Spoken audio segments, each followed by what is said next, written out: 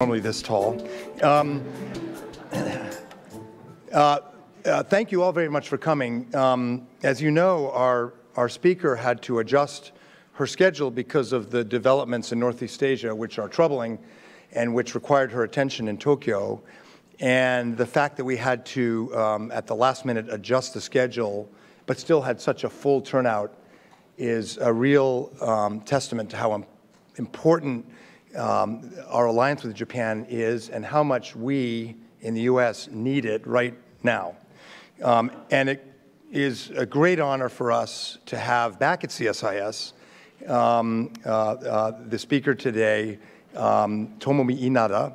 Inada-san was here a year ago speaking about much broader issues of society and economics in her role as chair of the Policy Research Council in the Liberal Democratic Party, where she had responsibility for everything.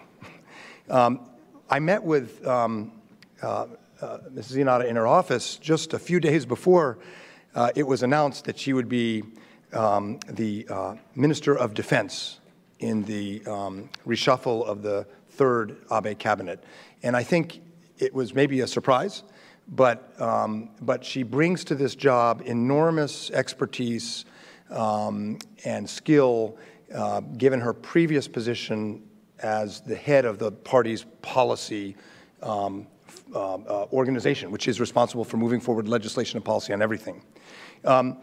Minister Inada was announced as the Minister of Defense in August of this year. In December 2014, she was elected to her fourth term as a member of the House of Representatives. She has had many, many jobs. She's trained as an attorney, which, as you know, in Japan is no small thing to pass the bar exam. She's had responsibility for everything from women's empowerment to rethinking the rights of LGBT in Japan, to economic policy, and now she's bringing all that experience and serving as Japan's defense minister.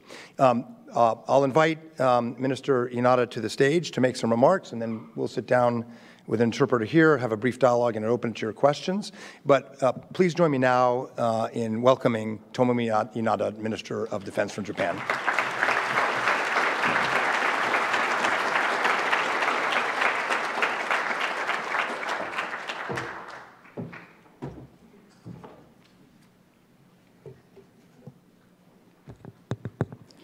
Thank you very much, Dr. Green, for your kind introduction.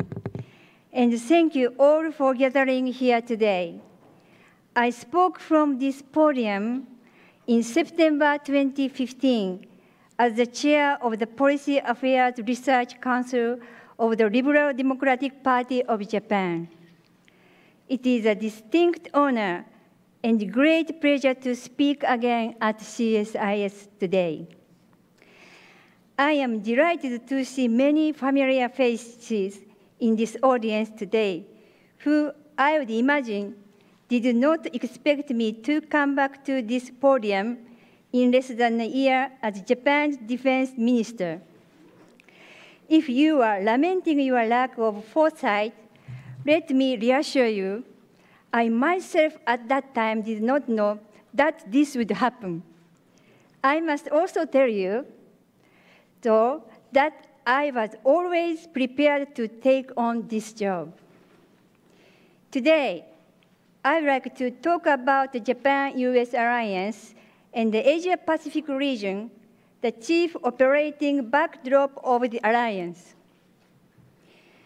For over a century, the Japan-U.S. alliance has served the strategic interests of the United States and Japan, two seafaring nations of the Asia-Pacific and the world's largest and the third largest economies. Equally important is the fact that this is an alliance based on the shared values of two liberal democracies. Japan and the United States both share and uphold such universal values as democracy, freedom, the rule of law, and respect for human rights. Still to this day, liberal democratic values are facing various challenges in many parts of the world. The vitality of our values-based alliance continues to matter. Throughout my political career, I have always been and always will be a staunch advocate of the Japan-U.S. alliance. I thank all the people on the U.S. side who work for the alliance. And I am particularly grateful to all the men and women of the U.S. forces stationed in Japan, both uniform and civilian, as well as their family members. I salute their dedication to the defense of Japan and to the peace and stability of the region. Japan-U.S. security cooperation encompasses a wide range of activities such as policy consultations, bilateral mission planning, joint training and exercises, intelligence cooperation, joint research and development, and various day-to-day activities of Japan's self-defense forces and the U.S. armed forces. Over the years, the scope of such security cooperation has steadily broadened and deepened. Building on these achievements, the Japan-U.S. alliance in the past few years has made further strides. In April 2015, defense and foreign ministers of the two countries approved the new Japan-U.S. Defense Cooperation Guidelines. The 2015 guidelines replaced the previous guidelines, which were adopted in 1997. Like the 1997 defense guidelines, the 2015 defense guidelines serve as a capstone document for bilateral cooperation by providing a general framework and guidance in two areas. First, what roles the two countries play, and what missions they fulfill in various situations. And second, how the two countries should engage in policy and operational coordination. Let me briefly discuss some key characteristics of the 2015 guidelines. First, reflecting the expanding scope of alliance cooperation as well as persistent and emerging security threats. The new defense guidelines cover a whole spectrum of situations from steady state to gray zones to various contingencies, including large-scale disasters in Japan, as well as armed attacks against a country other than Japan. Second, the 2015 defense guidelines emphasize the importance of the two countries acting seamlessly across the whole spectrum of security situations that may require an alliance response. To ensure such a seamless alliance response, the 2015 defense guidelines, for example, call for establishing a standing policy and operational coordination body called the Alliance Coordination Mechanism, or ACM. The ACM provides both for military-to-military operational coordination and government-to-government policy coordination between the two governments. Because the ACM is a standing mechanism, it can be activated whenever need arises. The 1997 guidelines had a similar coordination mechanism, but its utility was limited because the mechanism could be activated only in response to an armed attack against Japan and a certain type of regional contingency. Third, the 2015 defense guidelines outline bilateral security cooperation in emerging strategic domains such as space and cyberspace. The 2015 defense guidelines also emphasize the global nature of the alliance. They specify various activities that contribute to regional and global peace and stability, such as maritime security, international humanitarian assistance and disaster relief, and partner capacity building. By operationalizing the new defense guidelines, Japan and the United States are well positioned to elevate the alliance to a whole new level. In fact, this operationalization is already happening. For example, the newly established alliance coordination mechanism, which I spoke about earlier, was fully leveraged when the two countries dealt with a series of North Korean ballistic missile launches, as well as the Kumamoto earthquake, in response to which U.S. forces provided airlift support to the Japanese government's relief efforts. On this U.S. support, let me say that the selfless, generous relief assistance by U.S. forces spoke volumes to the Japanese public about the importance of the alliance. We will continue to leverage the ACM as we deal with a wide range of security developments. Based on the new guidelines, we also established a bilateral planning body, which is called the Bilateral Planning Mechanism, or BPM. The BPM is the focal point of bilateral mission planning efforts to best prepare the two countries for various contingencies. The work under the BPM is already underway, building upon the achievements of years of bilateral planning efforts under the 1997 guidelines. On Japan's domestic front, in March this year, the Abe administration enacted the legislation for peace and security. It was a landmark legislative undertaking that significantly expanded the SDF's mission portfolio and its ability to execute those missions. The legislative package encompasses, among other things, limited exercise of the right of collective self-defense, the SDF's protection of U.S. forces assets in a situation that does not amount to an armed attack against Japan, and also new missions in the realm of international peace activities, such as UN peacekeeping operations. The Special Secrets Act of 2013 is also an important legislative initiative in the context of our alliance. The Act has introduced a robust government-wide information security regime. By ensuring improved protection of classified information throughout the Japanese government, the Special Secrets Act serves to further promote information sharing between the national security authorities of Japan and the United States. I would like to underscore that it was the administration of Prime Minister Abe that forged ahead with these legislative initiatives, all of which required a significant amount of political capital.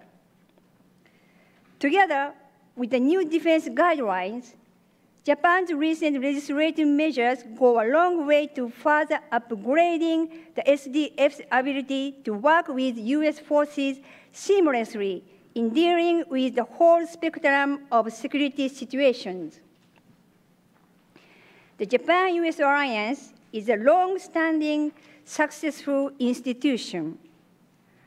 I have always believed that creativity and tradition must go hand in hand, and any successful and enduring institution is capable of transforming itself while at the same time preserving its core traditions. To make sure that the Japan-U.S. alliance will remain successful well into the future. I will work toward the creative evolution of our alliance, which is built upon its fine traditions. Now, I would like to turn and talk about the Asia-Pacific challenges we face in the region and how we are trying to address them. The Asia-Pacific is a place of great opportunities.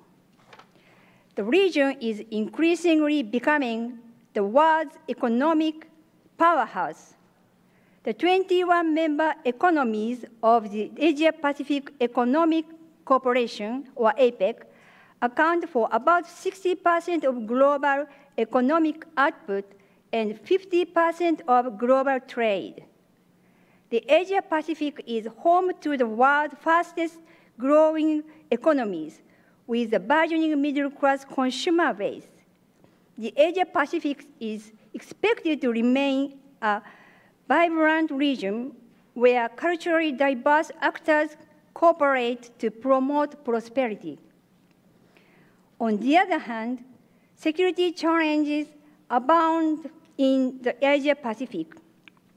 Let me discuss some of those challenges and how we are addressing them.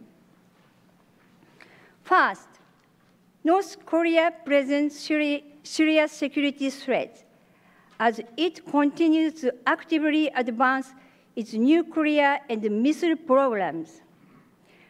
In the year 2016 alone, the world witnessed 2 nuclear tests and scores of ballistic missile launches.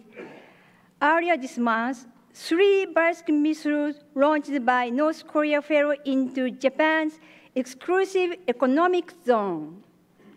In recent years, North Korea's road mobile ballistic missile forces have increasingly demonstrated their ability to mount an attack at the place and time of their choosing. North Korea's ballistic missile forces are now poised to include an undersea component. Last month, North Korea fired a submarine-launched ballistic missile, which likely yielded some technological gain if and when it achieved operational status. North Korea's SLBM system will bring improved survivability and a new mode of attack to its already formidable ballistic missile forces.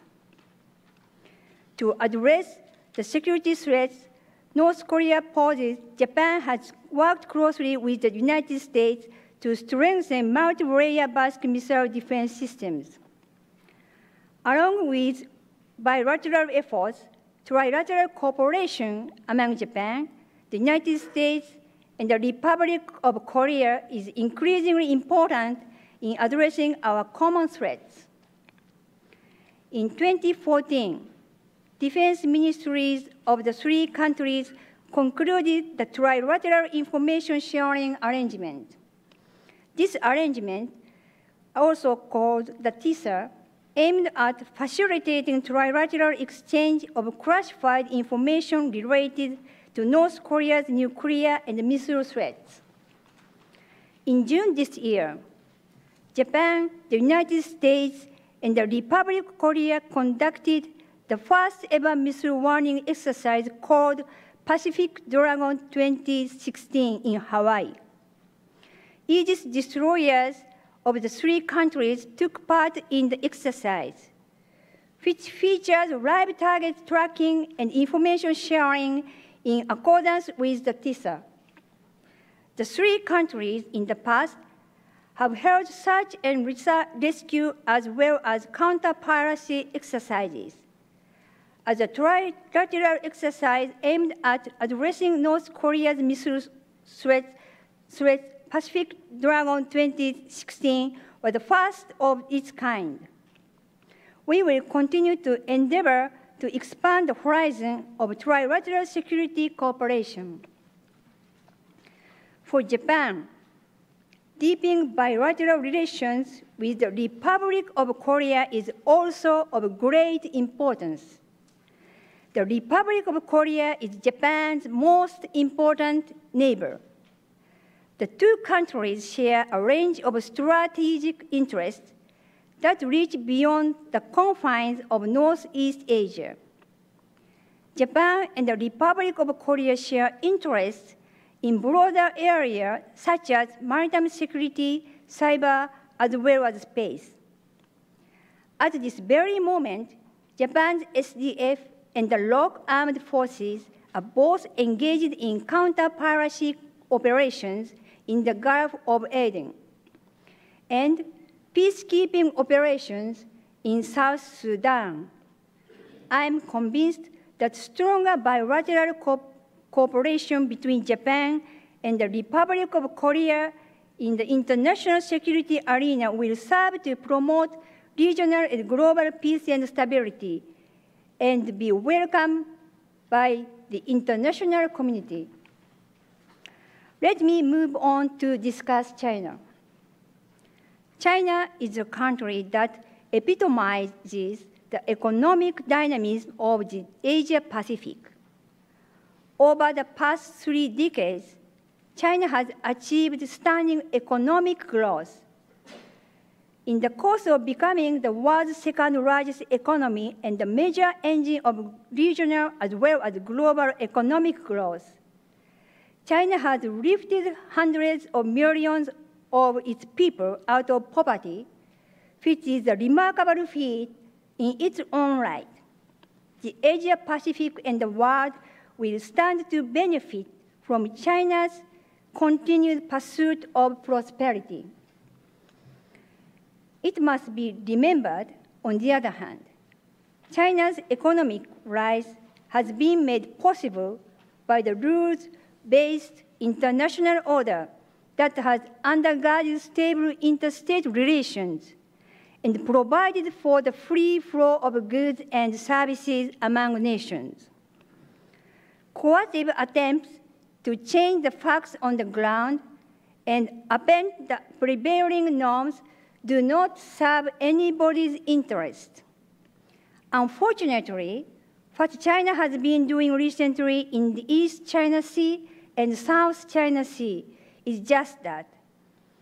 And it is raising serious concern in the Asia-Pacific and beyond. In the East China Sea, Chinese maritime law enforcement forces have maintained a sustained presence in the waters surrounding the Senkaku Islands, an inherent part of the territory of Japan. Their incursion into Japanese territorial waters around the Senkakus have become routinized in recent years. Last month, Chinese law enforcement ships intruded into the Japanese territorial waters around the Senkakus along with Chinese fishing boats. This was an unprecedented move. Chinese law enforcement ships subsequently made multiple incursions over many days. In June this year, a surface combatant of the Chinese Navy for the first time entered into the Japanese contiguous zones around the Senkakus. These moves clearly represent China's unprovoked escalation in the waters surrounding Japan and its attempt to change the status quo. In November 2013, China announced the East China Sea Air Defense Identification Zone, or ADIZ. This ADIZ was declared over large swaths of international airspace over the East China Sea. The Chinese announcement was also made in a way that suggested that the airspace over the Senkaku Islands was a part of China's territorial airspace. According to China's announcement, aircraft flying in China's ADIZ must abide by the rules devised by China's Defense Ministry. And if an aircraft does not follow China's instructions, the Chinese armed forces will respond by taking defensive emergency measures. This is a serious infringement upon the freedom of flight in international airspace. The Japanese government swiftly lodged protests against China and demanded that China revoke these measures. Japan remains steadfast in both words and deeds. After China's aided announcement, SDF aircraft have continued to fly in the airspace over the East China Sea to engage in area surveillance, patrols, and interceptions, just as they had done before the announcement. I would like to underline my government's resolve to protect our territorial intelligence and sovereignty. To this end, we will continue our own defense efforts and also maintain and enhance the Japan-U.S. alliance. The U.S. government has repeatedly and clearly stated that the Senkaku Islands are under the administration of the Japanese government and fall under the scope of the Japan-U.S. Security Treaty. I am grateful for this U.S. reassurance, which is a critical strategic message on the alliance's behalf. In South China Sea, China has engaged in large-scale reclamation at multiple maritime features to build man-made islands. On these man-made islands, China is building facilities of military utility, such as runways, hangars, berthing facilities, and radars. The Chinese position against the recent rulings by the Permanent Arbitration Court at The Hague does not correspond with Japan's position, where we respect and uphold the rule of law. These Chinese actions constitute its deliberate attempt to unilaterally change the status quo, achieve a fait accompli, and undermine the prevailing norms. If the world condones coercive attempts to change the rule of the law in the East China Sea and the South China Sea, and allow rule bending to succeed in their waters and airspace, its consequences could become global, not to be confined in the Western Pacific. In this context, I strongly support the U.S. Navy's freedom of navigation operations, which go a long way to upholding the rule-based international maritime order. Japan, on its part, will increase its engagement in the South China Sea through, for example, Maritime Self-Defense Force joint training cruises with the U.S. Navy, bilateral and multilateral exercises with regional navies, as well as providing capacity-building assistance to coastal nations. As my final note on China, I would like to make it clear that hedging against security risks presented by China is but one aspect of Japan's defense and security policy vis-à-vis China. We will continue to engage China to encourage her to act as an agent of stability and prosperity, not their spoiler. My ministry will continue to keep the door open for constructive dialogue with China. As Japanese Defense Minister, I would like to seek opportunities to engage in candid discussions with Chinese counterparts. Last week, Hangzhou, China, Prime Minister Abe and President Xi concurred that they would accelerate Japan-China negotiations over the establishment of a maritime and air communication mechanism between the two countries' defense authorities. The purpose of this mechanism is to prevent unexpected collisions and undue escalations at sea and in the air. My ministry is committed to engaging in expedited negotiations with our Chinese counterpart. In addressing security challenges in the Asia-Pacific, Japan needs to forge security partnerships with the region's like-minded nations.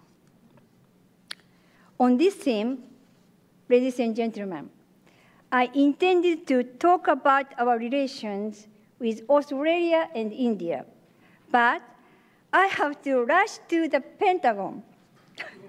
So I skip this part with a heavy heart and move on. Sorry? Skip.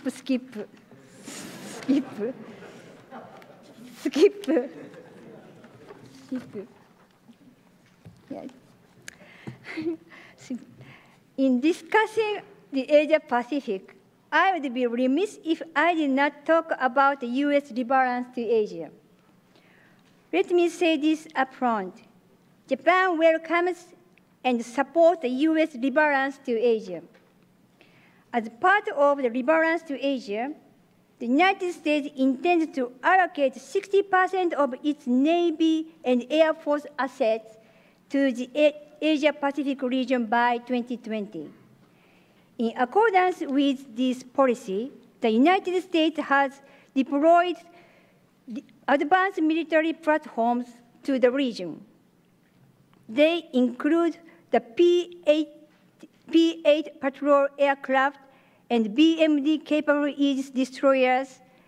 The rebalance policy also manifests in U.S. efforts to bolster existing alliances as well as to enhance partnership with Southeast Asian countries through such means as capacity building assistance in maritime security. U.S. force presence in Asia has long played a critical role in maintaining a stable regional security environment.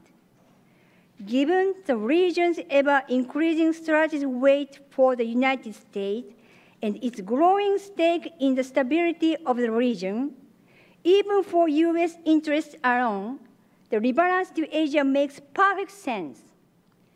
And needless to say, Japan and the whole region stand to benefit from the U.S. rebalance, for which I am grateful.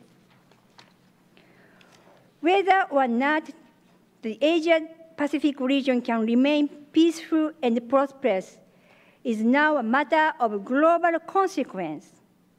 To that end, all stakeholders must act in accordance with prevailing norms, refrain from parochial pursuit of self-interest, and promote mutual trust.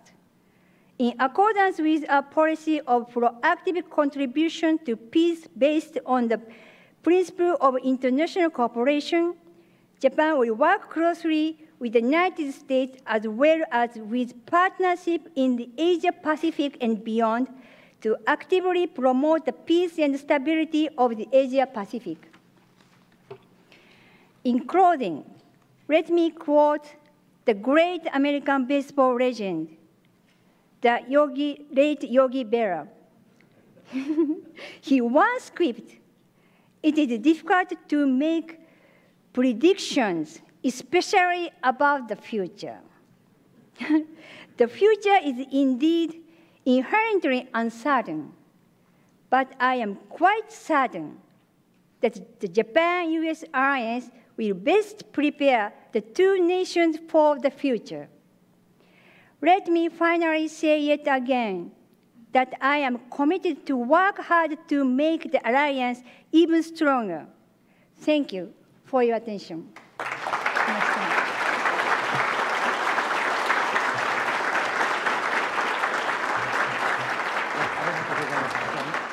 では即終ですね。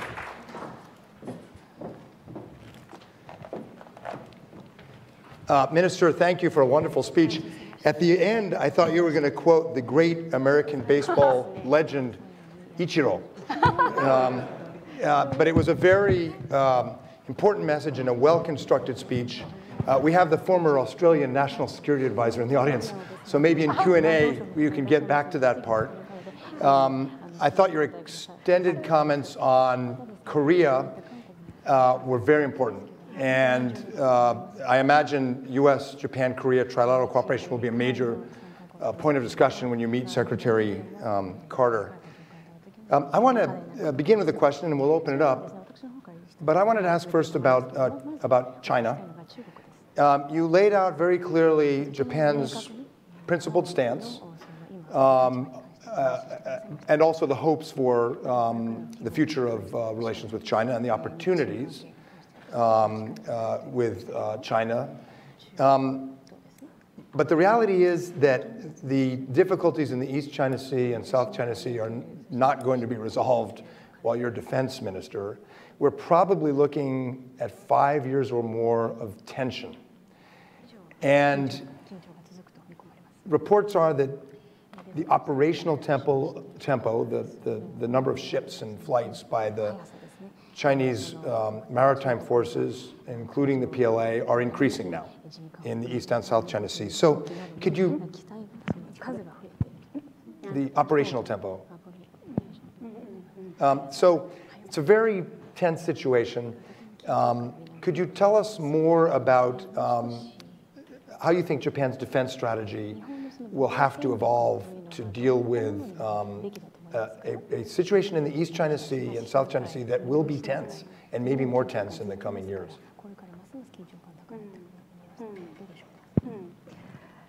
私は今日本を取り巻く環境、今日は北朝鮮と中国を取り上げましたけれども、かつてないスピードで進んでいるというふうに思います。そんな中で、私たちは自分自身の防衛力と、それから日米同盟と、それから関係諸国との関係、この3つを組み合わせて、世界における法の支配を確立する。そして中国も世界の大国ですから、世界のその法のルールに従うことがご自身の国の利益だというふうに感じることが重要だと思っています。You see, the environment in which Japan is placed is becoming more and more difficult regarding to the activities that North Korea and China is exercising at a speed that has been unprecedented. Now, I believe that there are three things that we need to combine in order to really establish the rule of law in a global sense. First is to strengthen our own defense capability. Second is the U.S. and Japan alliance. And thirdly is to have good relations with other neighboring countries. Now, China, of course, they are a big nation. However, my feeling is that it actually is in their interest to follow the international rule of law. It really is beneficial for China to do so. ただ今グリーンさんが指摘したように、そのスピードとの関係、これは懸念をすべきことだというふうに思っています。日本も安倍政権になってから今3つのポイントを言いましたが、加速はしております。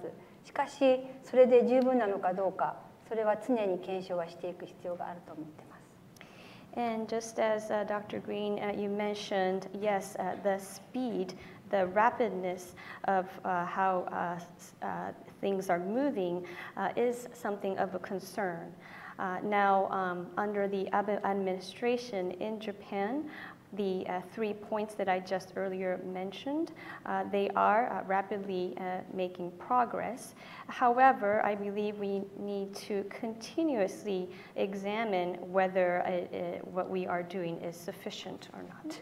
一方で、例えば韓国とはいろんな問題も抱えてきた中で、昨年の暮れに合意も成立して非常に前向きに進んでいると思います。やはり韓国との間で共通の価値観を有する国として、また共通の脅威を感じる国としてしっかり連携をしていかなきゃいけないと思ってます。Now, on the other hand, with South Korea, although we have had many issues with them, however, we were able to reach an agreement, a certain agreement, late last year, and I believe that we are moving towards a very positive direction. Now, South Korea and Japan, we share a common value, and we are also facing a common threat. So I believe it is quite important for us to cooperate.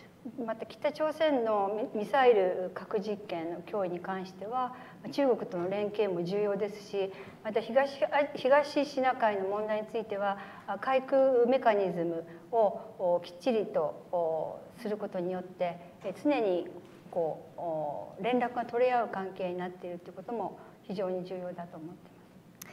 Now, in the midst of the series of nuclear testings by North Korea, it is quite important, of course, to have cooperative relations with China. However, in the East China Sea, I believe that it is important to continuously have a communication with the Chinese maritime and air authority bodies to have a good communication mechanism with them.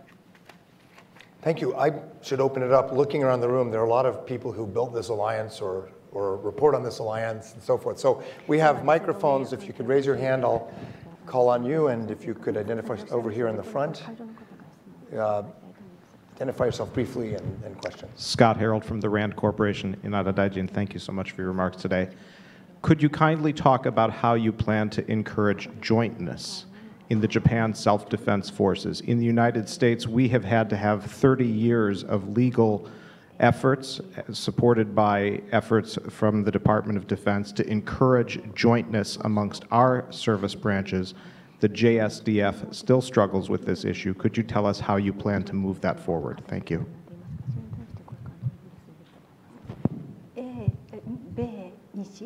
You're talking about jointness among the Japan self-defense forces, or not bilaterally necessarily? Yeah.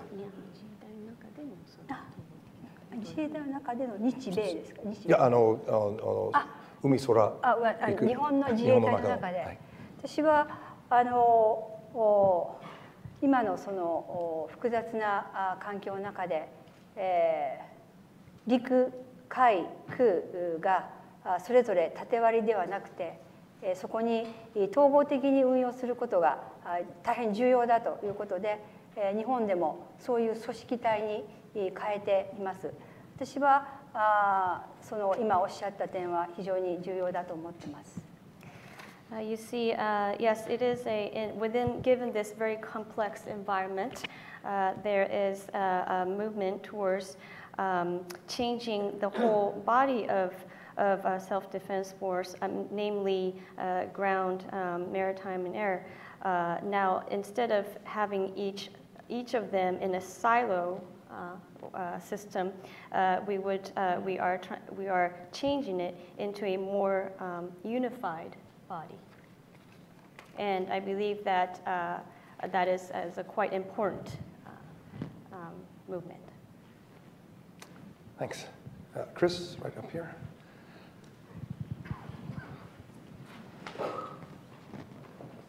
Oh, thanks.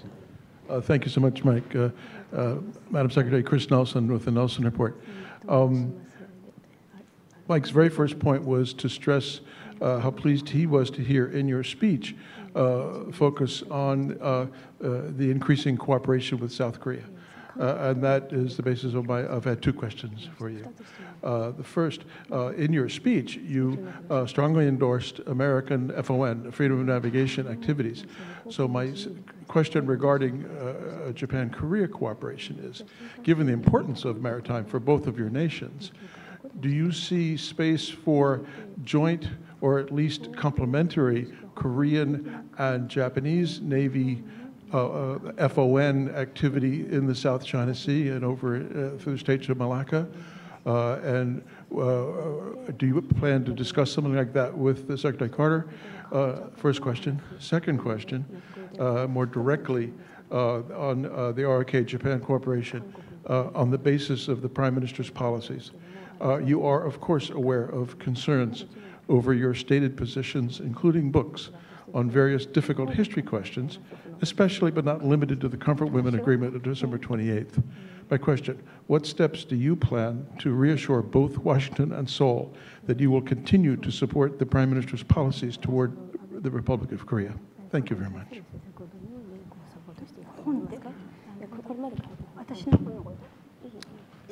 過去のことでこれからどうやって対韓関係を強化するかと。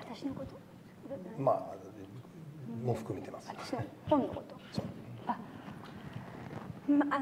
今講演の中でも申し上げましたように、もちろん歴史認識の問題で私もいろいろと発言をしてきたこともあります。ただそれは客観的な事実が何であるかっていうことをやはり忌憚なく話し合うべきだというそういう趣旨で言ってきたわけです。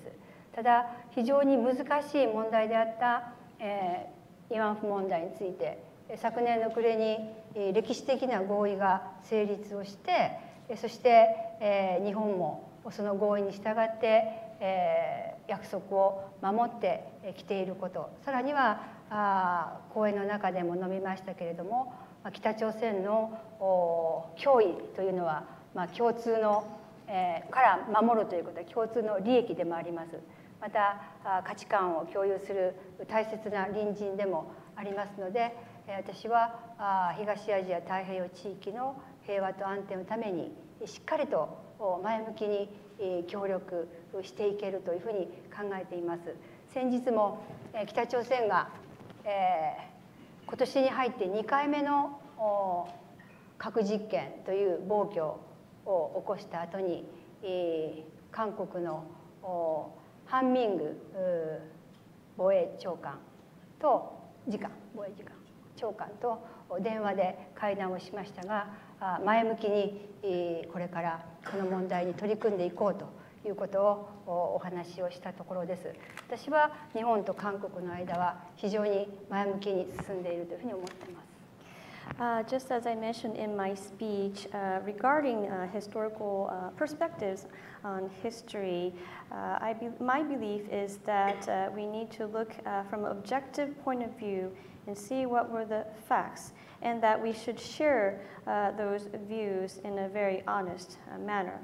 Now, Korea and Japan, we do have difficult issues, for example, comfort women issues, but late last year, we had reached a very historical agreement with South Korea, and that Japan has already delivered its promise that we had with them. Now, Japan and Korea also share a common threat, namely a North Korean threat from North Korea, and we do have shared value and shared interest that we must protect. And I believe that South Korea is a very important neighboring nation for us. Now, for the peace and stability in East Asia and Pacific region, I believe that the a cooperative relationship with Korea and Japan is quite important. Now, North Korea has already conducted 2 nuclear testing and recently, and therefore, right after the nuclear testing, I have spoke on the phone with Han Ming, Secretary of Defense, and South Korea, and we have already confirmed our really agreement towards dealing with the North Korean issue. Therefore, my belief is that Japan and South Korea do have a very forward-looking relationship. May I ask how that discussion is going with China's defense minister? You said in the speech you're ready for dialogue and confidence building with China. Do you have any signal that your counterpart in Beijing is ready to engage in discussion the way the Korean defense minister did?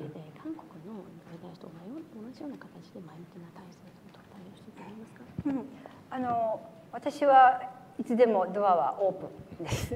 いつでもお話をしたいというふうに思ってます。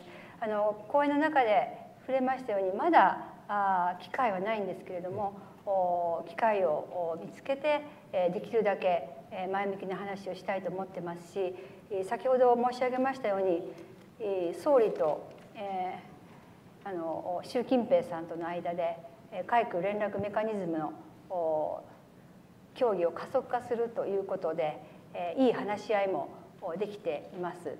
そういったことをしっかりと防衛省としても後押しをしていきたいと思っています。Now, you see, my doors are always open, and I hope that I can talk to them. Now, I did mention this in my speech as well, but I would like to capture every opportunity to have and then to make progress in our talks. Now, just as Prime Minister Abe and Xi Jinping has already confirmed their wish and hope to make progress in their consultation procedure in terms of setting up the mechanism in between both nations' sea and airspace, our air authority bodies to have good communication mechanism. This is something that has already been going, and I believe that they had a really pleasant talk regarding that. And then this is something that Ministry of Defense, as Ministry of Defense, would like to support. In addition to your official channels with Beijing, CSIS has a very large following for our webcasts in China, so I hope your message is reinforced with this speech today. I think we have time for one more. Yes, I haven't gone over here. John San with CTI TV of Taiwan. Madam Minister, how do you see the situation across the Taiwan Strait now? We have a cold peace. Does your ministry make any contingency plans if the situation in the Taiwan Strait worsens? Thank you.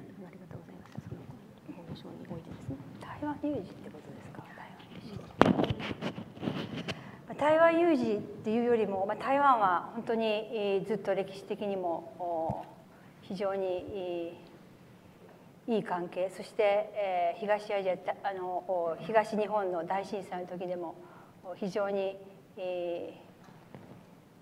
心寄せてくれて大変感謝しております。で、台湾有事というよりも東シナ海、南シナ海、さらには東アジア太平洋地域、ずっとこの大切なシーレーンを守っていくっていうことが日本のみならず世界全体の平和と安定と繁栄につながるという思いで、むしろ多くの国々とまた多くの場所地域と連携をしていきたいと思ってます。そういう戦略をグローバルに立てていくということではないかと思います。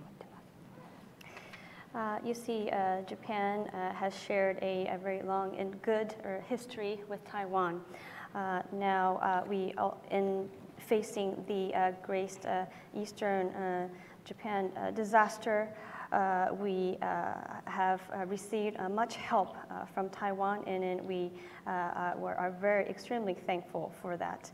Now, it's not so much of a contingency of Taiwan specifically, but in terms of East China Sea, South China Sea, protecting the sea lane in this area as well as East Asia and Pacific as a whole, I believe is quite important. And I believe that by doing so, it would provide peace, stability, and prosperity not only to Japan but also to all over the world. and to many nations as well as many regions. Really, that is our strategy, is to continue to support that strategy in a global manner. Minister Inada has to go to the Pentagon and meet Secretary Ash Carter. But I think, having heard her words here today, she's going to have an excellent meeting. I think what you heard about the alliance, about the region, Korea and China, is going to be very much in the same place where Ash Carter and our government thinks about these issues. I think you'll have an excellent meeting, so we don't want to make you wait. We appreciate it. You are Japan's second woman to become defense minister, so you are way ahead of us. And we thank you and wish you a great meeting at the Pentagon. Thank you. Thank you.